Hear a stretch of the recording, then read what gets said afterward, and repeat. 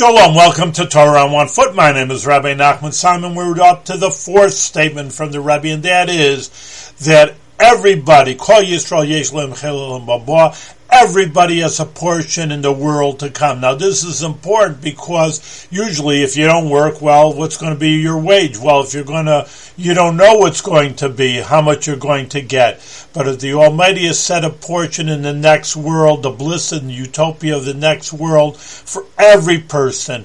And it's just a matter of that. This is a very positive idea where you just have to go for it. You have to do something for it. You have to achieve it. And therefore, it's a very positive idea of motivation that your reward is all set up. The Almighty has set up a job for you in this world. You just have to go out and do it, and everything is set up already for you, your job and your reward.